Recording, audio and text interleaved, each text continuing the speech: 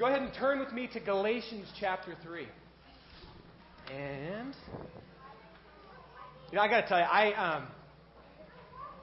I love baptisms. It's one of my very favorite things that we get to do as a church family because it's a day like today is an outward declaration of an internal truth. And that is what God has been doing is that he's taken 3 women whose lives were defined by the brokenness of this world. And he's redeemed it, and he makes sinners into saints. And that's beautiful in and of itself that he makes new creations out of us. But the true audacity of the cross is that they did absolutely nothing to earn that. It's not like they had to show up to church 4 weeks in a row or begin tithing. They didn't even have to memorize a single scripture before they could have the right to become daughters of God. It was simply through faith that they're saved because Jesus did everything that needed to be done. This is the reminder of the gospel, that while we were still in open rebellion to our God, saying, you know what, I've got this, I can go my own way, I can be the captain of my ship, I know a whole lot better than you did. I don't care that you created me. I know better than you how to pilot my life. God sent Jesus to die for us. And there's nothing we can do to earn that. And I love that about the gospel. And it's one that we just need to keep reminding ourselves because there's so much in this world that suggests that our standing with God and our standing with other people is dependent on how worthy we are and how well we do. But here's a question that tends to spring up after baptism. And after we say yes to Jesus Christ, and that is, well, now what? Yes, I know that because of Jesus' death on the cross and because of my faith in him, that gets me into proximity to God, that I can begin journeying with him. But how do I stay there? What do I need to do? Is faith enough, or is something else required? And this isn't a conversation or a question that we only wrestle with. This is actually something that believers have been wrestling with from the very beginning, and something that Paul had to address because there were some Jewish Christians who had infiltrated the church in the region of Galatia, as we've been looking at, who began to say, hey, yes, we believe that Jesus Christ is the way, the truth, and the life. We believe that Jesus Christ is the long-awaited Messiah. We believe that he died for our sins.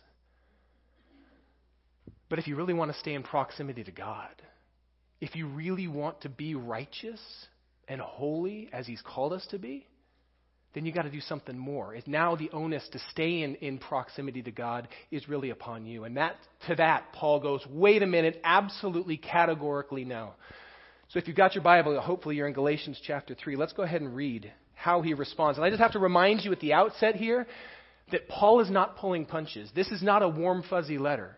He is writing to what he considers to be his spiritual children, churches that he planted. And the best analogy I can give you is it's like these are his children that he raised, and he said, hey guys, stay away from drugs. You've been through DARE, you've been through all these things, stay away from drugs. And now all of a sudden he sees that some neighbor kids are like, hey, this is pretty fun. The kids are like, oh, and he catches them messing around with it.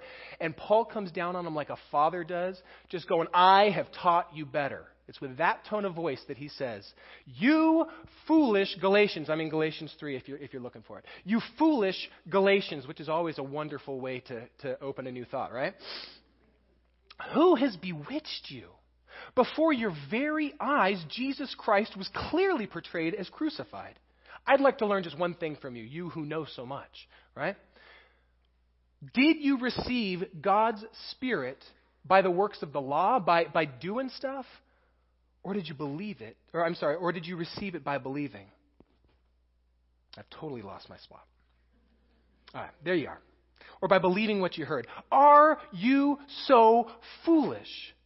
After beginning by means of the Spirit, are you now trying to complete it by works of the flesh? In other words, you began through faith in God and the Spirit's enablement, and now are you trying to finish out your faith by lots of works and by obedience to the law? Have you experienced so much in vain if it really was in vain? So I ask you again, does God give you his Spirit? And does he work miracles amongst you by the works of the law or by believing what you heard? So also Abraham, Your forefather believed God, and it was credited to him as righteousness. Let me just stop here for a second, because Paul is going to go into a very long and somewhat confusing dialogue with a bunch of believers about where their identity comes from. Because remember, these Jewish Christians had been suggesting that if you want to take hold of Jesus, you need to become Jewish. In order to do that, you got to get circumcised, and you need to submit yourself to the law that God gave Moses at Mount Sinai. In other words, you need to become a Jew. And Paul's saying, wait a minute, let me get this straight. You became a Christ follower through faith in Jesus, faith that what he did on the cross was sufficient, and now you think that in order to truly take hold of this, you now have to submit to the law and do all of the things that the law suggests? But think about Abraham for a second. Abraham, the forefather of the Jews, the very first one that God called, and he didn't call him because there was something remarkably different about Abraham. He simply said, hey, Abraham, I want you to leave your family. I want you to leave your land. I want you to leave all of the other pagan gods that you have been following, that you have been raised to believe in, and I want you to follow me and trust me. And I will lead you to a land that I will give you. I will make you into a great nation. Now keep in mind, when God said this particular thing to him, Abraham was already pretty old. He was about 75. His wife was about 70. Later on, they would actually not have a child, the promised child, for another 20-some years. So we're talking Abraham and his wife were very old, and yet God said, I will make you into a great nation. I will bless you. Your descendants will be greater than the sand on the seashore and the stars in the sky. And through you and your descendants, I will bless all nations. He was referring there to what he would do through Jesus Christ, although Abraham could not possibly understand it at the time. And here's what he did. Although it seemed audacious, although it seemed far-fetched, Abraham believed him. And so he chose to follow God. Into a place, he didn't know where, but he chose to follow God. He chose to believe God that he would provide a child for him, even though he was already up in years. And what Paul points out here is Abraham believed God, and it was credited to him as righteousness. You Jews who believe in Jesus, you desire that same righteousness, and yet you point to the law and you say, this is the way that we earn our righteousness. But the law wasn't given for until 430 years after Abraham was declared righteous. And Abraham was never declared righteous by being circumcised. He was never declared righteous by obeying the law. It wasn't even given for over 4 centuries. So if you truly want to be children of Abraham, it's not about obeying the law. It's about believing in God. Let's keep reading. Verse 7. Understand then that those who have faith are children of Abraham. Scripture foresaw that God would justify the Gentiles by faith, not by works. And he announced this gospel in advance to Abraham. All nations will be blessed through you. So those who rely on faith are blessed along with Abraham, the man of faith. In other words, this good news, this gospel is for everybody, irrespective of whether you were born into the Jewish, faith or if you were raised as a Gentile. It doesn't matter because Jesus came to die for everyone, and he is the Messiah for everyone, not just for the Jews. And anyone can be a son or a daughter of Abraham. It's not by blood, it's by faith. For all who rely, and now he's going to switch gears. He's been focused on Abraham and his faith, and now he's going to switch gears and talk about the law and its inability to save them. He says, all who rely on the works of the law are under a curse. For it's written, cursed is everyone who does not continue to do everything written in the book of the law. In other words, if you look to the law to be the way you're going to be saved, then you better do every single bit of it. You better never break the speed limit. You better never miss even a penny on your taxes. Don't fudge those numbers one bit. And so on and so forth. You better never lie. You better never even hold back the truth at all. All of those kind of things. Because otherwise you're cursed. Because cursed is everyone who does not continue to do everything written in the book of the law. And clearly, no one who relies on the law is justified before God, because the righteous will live by faith. The law isn't based on faith. On the contrary, it says that the person who does these things will live by them. It is completely and utterly based upon our own efforts. And it's unable, our own efforts are unable to make us righteous. However,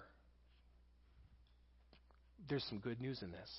Verse 13, Christ redeemed us from the curse of the law by becoming a curse for us. For it's written, cursed is everyone who is hung on a tree. Jesus took the curse of our sins and our inability to fulfill the law upon himself. When he hung on the cross, our sins were nailed upon that cross with him. It was our sins that were paid for. So we could be called sons and daughters of God because he died in our place. Verse 14, he redeemed us in order that the blessing given to Abraham might come to the Gentiles through Christ Jesus, so that by faith we might receive the promise of the Spirit. There's a lot there, and I know that it's pretty thick. And given the time that we have today, I'm not going to take a lot of time on this. I just want to remind us that what Paul is doing is he's saying, great, these Jewish Christians, I know that they believe that we need to somehow earn. Maybe it's more like this. I want to give the Jewish Christians the benefit of the doubt. I don't want to just simply say because they're not represented here that they were all bad. They had a good heart in this. Consider this for a moment. These are people who had been raised in Judaism and believed that Jesus was the long-awaited Messiah. They had chosen to accept him as their Savior. And they rightfully understood that what God was calling the people of God to do was to represent him, to be his representatives to the rest of the world, which is what he had hoped that Adam and Eve would do, is what he had hoped that the people of Israel would do. It is what he had Jesus do, and it's what he called the people of God to do, to be his representatives. But how do we do that? How do we represent God?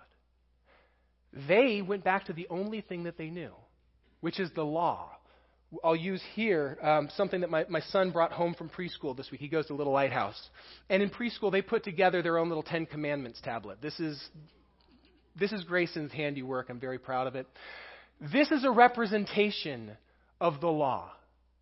And the 10 Commandments are all about preserving our relationship with God, the first 4 commandments, and our relationships with one another, the latter 6. We can sum it all up, though, in 2 of those, or in 2 commandments. Love the Lord your God with all your heart, soul, mind, and strength. Love your neighbors as yourself. If you do that, you will represent the heart of God.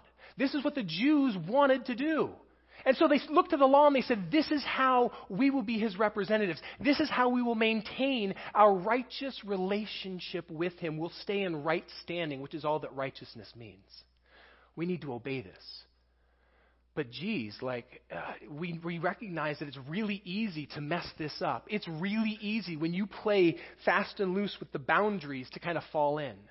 And so like parents who have a pool in the backyard and know that they've got young children in the house and they don't want them to fall in, they said, we need to put fences around the rules so that people won't mess up. We're going to add rules upon the rules. We're going to explain it's not just about keeping the Sabbath. We want to let you know what it means to work on the Sabbath. We want to let you know how far you're allowed to walk, rules upon rules upon rules. And they codified this into a little bit more than what it originally began with. I brought out my big Bible today. This is actually a Webster's dictionary. I think this is awesome. But basically, they turned this and they added to it to this. And then they said, that's how you honor God. That's how you declare your righteousness. This is a blueprint for how to become in right standing with God. So yes, faith in Jesus is a great first step. This is all the rest of the steps. So get memorizing. Okay. And Paul simply goes, I'm sorry. You guys, great heart, a little bit flawed approach. Because I got to remind you that the law was never intended to be a blueprint for how to have a right standing with God. That was never its purpose. In fact, the law was given to do just the opposite. The law was given to show our complete inability to earn our righteousness by our own efforts. I've used this analogy before, but it's the best one I've got, so deal with it. The law is tantamount to the x-ray machine at my dentist's office. I go to the dentist's office and I sit down. First thing I do when I get in there is they have me sit down in the x-ray machine. They take pictures of my teeth. It reveals all of the decay that you can't see from the outside. It shows me where all of the cavities are. It shows me where all of the weak parts are that need attention. And it reminds me how desperately I need to go sit down at a dentist's chair and let him drill and fill. Now, the x-ray machine reveals that decay, but it does absolutely nothing to address it. In no way does that machine have the ability to heal the decay in my mouth. Only the dentist does. And in the same way, the law was never intended to make people righteous or to help them attain their righteousness. The law was put in place to expose their inability to be righteous, so that it would help us to recognize how desperately we need a Savior. Does that make sense? All right, so Paul's going to continue. We're going to skip down just a little bit for time's sake because, holy moly, I'm running out of time here. Let's go ahead and jump to verse 21. Because Paul actually addresses the question, what's the purpose of the law? Why did he give it? And is it, in fact, in conflict, then, with faith? Did God just mess up in giving the law? Paul will explain that now in verse 21. Is the law, therefore, opposed to the promises of God? Absolutely not. No. For if a law had been given that could impart life, then righteousness would certainly have come by the law. But Scripture has locked up everything under the control of sin, so that what was promised, being given through faith in Jesus Christ, might be given to those who believe, not those who perfectly obey this, because nobody can do that. Before the coming of this faith, before Jesus died for our sins, we were held in custody under the law, locked up until this faith that was to come could be revealed. So the law was our guardian until Christ came, that we might be justified by faith, not by obedience to the law. Now that this faith has come, we are no longer under a guardian. Now that word guardian there is an interesting one. I have to remember what the exact Greek word is here. Oh, yeah, you guys have it in your notes, right? What is it? Pedagogos, okay? The word in Greek is pedagogos, which is from which we get the word pedagogue, an instructor or a tutor. I want you to think of perhaps a child on an estate. Back in the day before they had structured school where you would go to a schoolhouse, a wealthy family would hire a pedagogos to come and teach and train up their child. Now, this child one day would inherit the entire estate. It would all be theirs. But until that time, this pedagogos basically is like an army sergeant to them, whipping them into shape, showing them the right way to live and the right way to think, and pointing them in the right direction. And in the case of the law, that's the purpose of the law. For this young fledgling group of people, the Israelites, here is what I expect of you. Now, God recognized they would never fulfill that completely. He had in mind that Jesus was going to come and that they would be saved by faith. But this pedagogos ultimately was pointing them towards Jesus. And Paul says, now that Jesus has come, you're no longer under the tutelage of this guardian. You're no longer needing to be instructed by it, because you're saved by faith, and now I'm going to give you a new guardian. I am going to give you a new instructor to walk with you, to be with you, to encourage you, to support you, to remind you of what I've taught you. And who is that guardian? A little more clearly? The Holy Spirit, thank you. Yeah, it's the Holy Spirit. Now, I want us to recognize there is a radical difference between this guardian and the Holy Spirit that God gives us when we say yes to Jesus Christ and say, I want to follow you. He entrusts us and fills us with the same Holy Spirit that empowered Jesus on the day of his baptism. Remember that? That picture when Jesus came up out of the water in the Jordan River. The Holy Spirit descended and rested on him and stayed with him throughout the remainder of his ministry. And God said, "This is my Son, whom I love. With him I'm well pleased." It was that Holy Spirit that guided him into the wilderness. And then I'm already over time, doggone it. Turn that thing off. It was that Holy Spirit that reminded Jesus of who he was when Satan said, "Hey, if you really if you really are the Son of God, then turn these stones into bread and prove it. If you really are the Son of God, then jump off this thing, because Scripture says the angels won't let you strike a heel." And Jesus says, "Yeah, but Scripture also says, do not put the Lord your God to the test. So get away from me, Satan. Don't even try this." It was the Holy Spirit that empowered him to do the miracles that he did, to drive out demons. It was the Holy Spirit that gave him the power to walk on water. And it was the Holy Spirit ultimately that raised him from the dead. And that same Spirit is given to us. Now, very briefly, I want to remind you of I want to just point out some of the differences between this old guardian and the guardian that Jesus gives to us when we say yes to him. Can we throw up the first thing? Oh my goodness, did I actually give that fill-in so you guys already knew the answer because it was written down there? I removed gold stars from all of your ledgers. My goodness. I should probably follow my own notes. It would be easier, wouldn't it? Okay, here's the law. This is the old guardian. The law is impersonal and it's discouraging. Because imagine going through life with this as your guardian and your friend. "Oh, wonderful book of the law. What should I do in this situation?" This is impersonal and it's discouraging because holy moly is this thing heavy. Secondly, it condemns us. It's constantly pointing out our inability to complete this. And every time that we try to do good, every time we say, "You know what, I'm going to get better at showing up to church at 10 a.m. I know it starts at 10, but I really want to get there at 10:15 because it just feels better." It's not even football season yet, guys. Come on. Okay? And every time we say, I'm going to get my thought life under control. I'm going to be better about it. And I'm not going to give vent to my feelings as much and just kind of lash out at my kids when they don't live up to my expectations. Every time we try to do better, try to submit more and more to the law, it simply reminds us, you suck. And you have failed.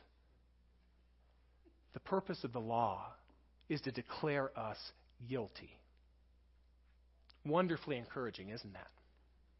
In contrast, the Holy Spirit, whereas the law is impersonal and discouraging, the Holy Spirit is extremely personal. You can't get more personal than in us. And it is unbelievably empowering. Because what we are incapable of doing, the Holy Spirit does in us. It encourages us and empowers us to actually begin living as God has called us to live. Now, we don't do it perfectly. We still have flesh. We still wrestle with that. We're still going to fall flat on our face. And when we do, whereas the law condemns us and says failure, the Holy Spirit, it certainly convicts us. And this is a huge difference. The Holy Spirit convicts, the law condemns. So does our enemy, which is interesting. So all of a sudden the law is kind of doing the same thing that our enemy does. If you feel conviction, that's probably from the Holy Spirit. If you feel condemnation, where you go, "Oh, I suck and I will never get better at this," that is a lie straight from the pit of hell, or it's legalism. And either way, you need to just say no to that. Because the Holy Spirit reminds us the foundation of our relationship with God is not our obedience to the law. The foundation of our relationship to God is grace. End of story. Our relationship begins in grace and is steeped in grace all the way through to the end. We cannot come to the Father apart from grace through faith, not by works, not by obedience to the law, so that not a single one of us can stand up and say, "Look what I have done. I have earned my standing with God. I have made myself righteous." No. He's made us righteous.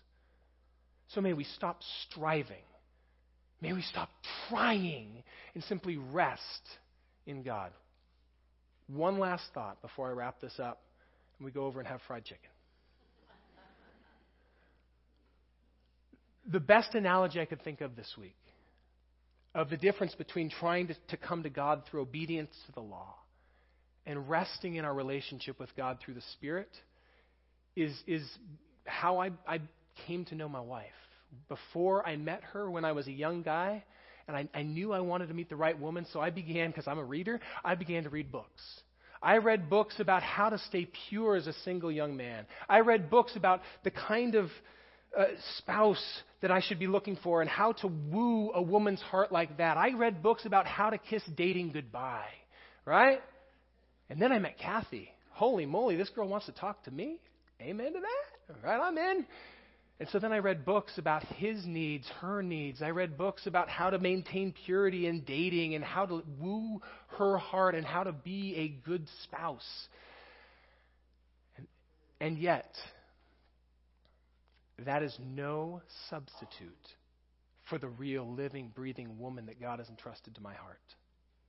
I could read books all day, and it would not actually change my marriage as much as sitting down and simply listening to my wife. Because here's a woman that doesn't just want me to understand generically about women. She wants me to understand her heart. And she doesn't want to just read books about me. She wants to know me. She wants to know what's on my mind. No book is a substitute for my wife. And in the same way, no law is a substitute to our living, breathing, such a personal God. Yes, He may be the transcendent creator of everything, but He wants to be intimately involved in our lives. He is not the God of the deists who suggest that God simply wound the earth up like a clockmaker and then watches it spin out of control. No, He is a God that gets intimately involved in our lives. So involved, in fact, that He gives us His Holy Spirit to reside within us.